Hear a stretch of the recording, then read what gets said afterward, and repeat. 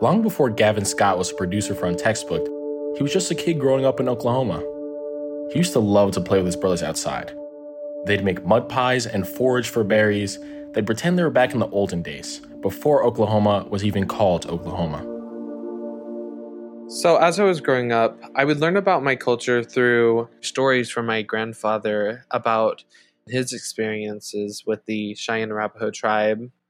And I would attend powwows and learn more about my culture in school in general. But since I was the only gay person in the community, I felt excluded or different from everyone else. And it made me yearn for a community like me, Native American and LGBT. Gavin started reading about queerness and Native American history, and he found an unlikely source of information. Sabine Lang, a German anthropologist who has studied Native American culture since the 1990s. She originally set out to study gay and lesbian Native Americans. In the process, she learned about a history of gender expression that can't be classified as male or female. White settlers didn't know what to make of them because the settlers understood gender as binary, male or female, one or the other. And as white settlers forced the Native Americans to assimilate, many of these traditional roles were left behind. On this episode of Untextbooked, Gavin interviews Sabine Lang about traditional gender roles in Native American cultures and how that history was almost lost. I'm Gabe Hassan, and you're listening to Untextbooked. Stick around.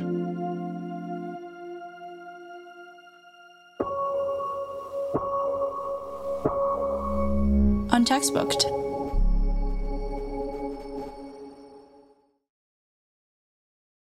So I just wanted to take a second and just say thank you for coming on today and taking time out of your busy schedule. Thank you so much for your interest. I was trying to find references to anything LGBTQ related in Native American history because I wanted to learn more about my Native American culture. And I found the term Two Spirits, and I thought it was very intriguing. What exactly does the term Two Spirits mean?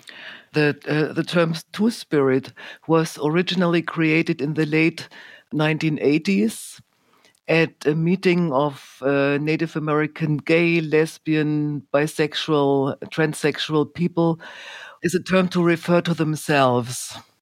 And since then it has come to be applied to other people and other times. For example, it has come to be applied to people in the old-time traditional Native American cultures who were neither men nor women or who were both. And the term Two-Spirit alludes to those old-time roles of people who were neither men or women. I usually call them men, women, and women, men. For example, there were tribes among which the particularly women men, that is, males in a female role, would be matchmakers because it was believed that they were familiar with both male and female thinking and that they would be successful in bringing young people together for marriage. In some tribes, they would be what is sometimes called medicine people. That is, they would have a special relationship with the supernatural and they would be healers. They had a wide range of roles and were everywhere accepted in former times, like in the pre-reservation period. So in your book, you use the terms man, woman, and woman, man. Can you explain what those words mean and why you use them? Is it different from being gay or lesbian? Yes, it is different from being gay and lesbian. And one reason why I use it is that I decided to choose descriptive terms.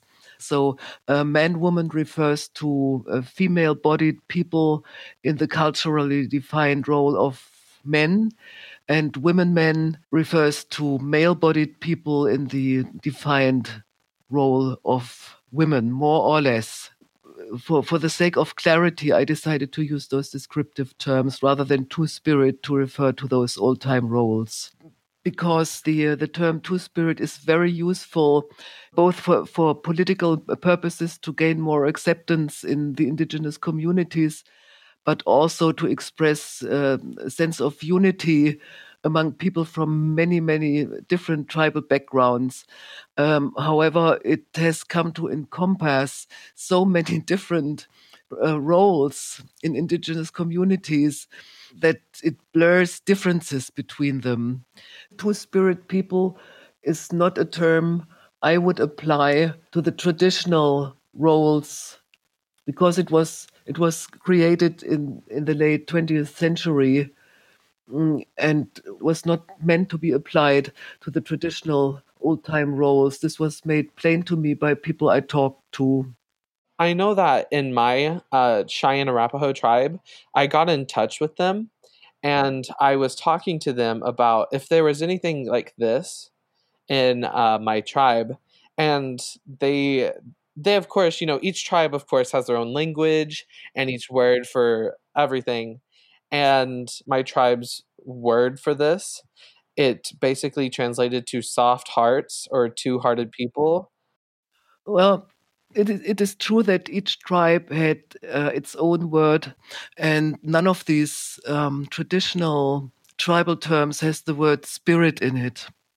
It was not so much seen as a double spirit, but a double gender. So what you usually have is terms like in the Shoshone language, third gendered people were called Tenawipe, which means man, woman.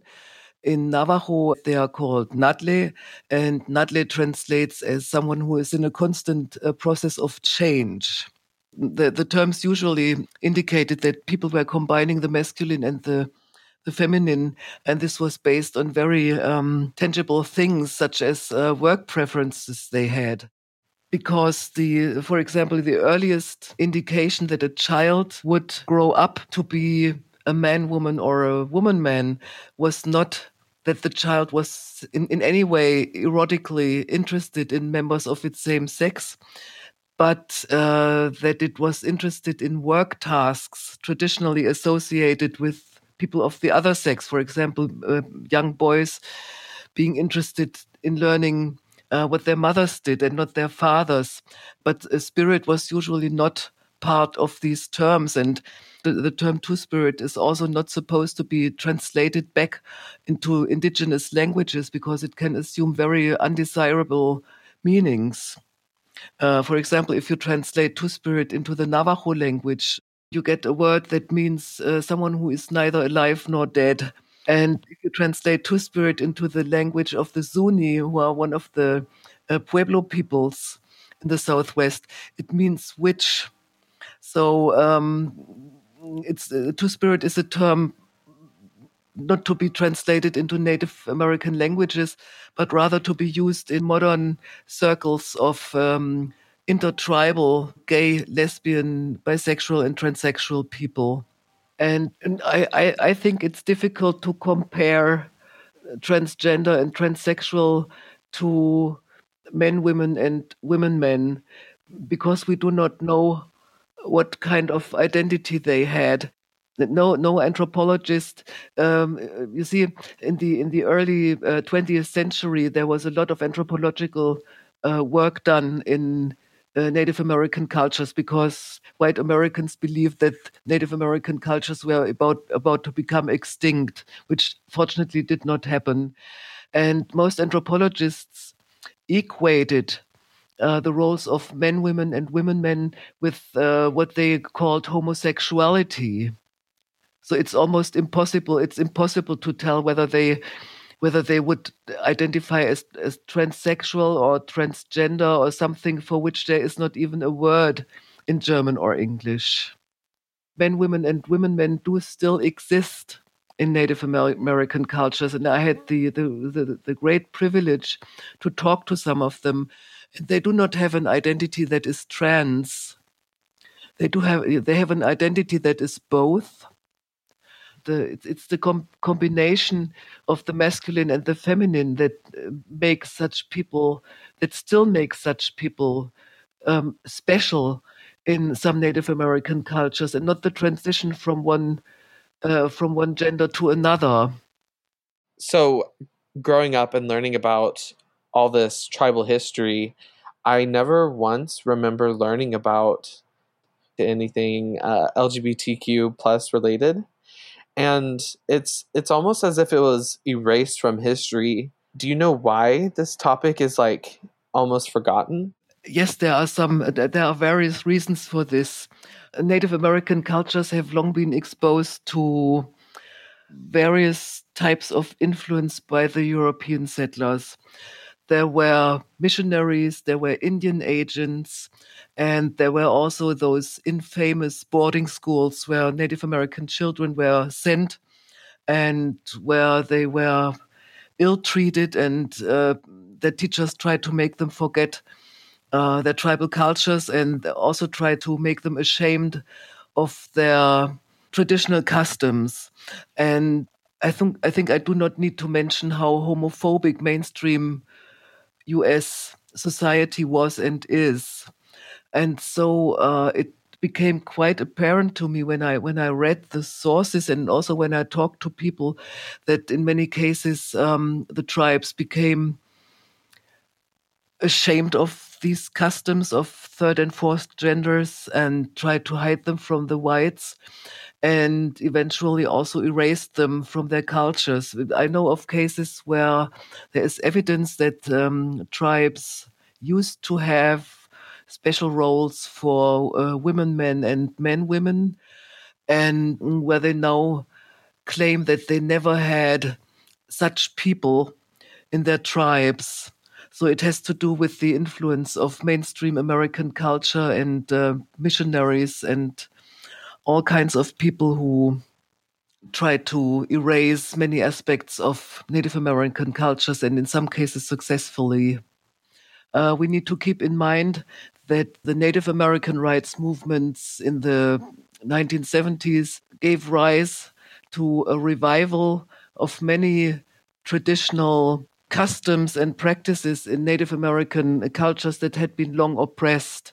For example, in the early 20th century, there were Native American ceremonies such as the Sundance that were prohibited by the American government, and the civil rights movement and the Native American rights movement gave rise to new pride in being Native American, and also resulted in a revival of many religious and social practices, but for some reason it did not lead to a revival of the old-time roles of men, women, and women, men in the tribal societies. What do you think youth today has to gain from this knowledge of this topic? Well, I've been talking with various people about gender issues and being somehow ambivalent in terms of gender. I think what the particularly the old time roles and statuses of men, women, and women, men can tell us is that it is possible to very comfortable mix genders even today, and it is culturally possible to accept and to accommodate people who are ambivalent in terms of gender. We can also learn. I mean, I'm someone who is also what has been called a gender blender. I have rather masculine looks, but I have no intention to become a man. It's just combining both the feminine and the masculine, and it's something I've always been very, very comfortable with. People who combine genders can be very helpful for people today who feel they're somewhat like born as a girl but feel a little bit like a boy, to very comfortably just be both. And I think that can be very liberating, to just be yourself, blending genders, being both man and woman, and being absolutely comfortable with it. Dr. Sabine Lang is an author of the book Men as Women, Women as Men, Changing Gender in Native American Cultures. Sabine, where can people find you online if they would like to know more or get in touch with you? They can get in touch with me via my website, sabinelang.com. Thank you for taking time out of your day to come and talk with me. You're welcome.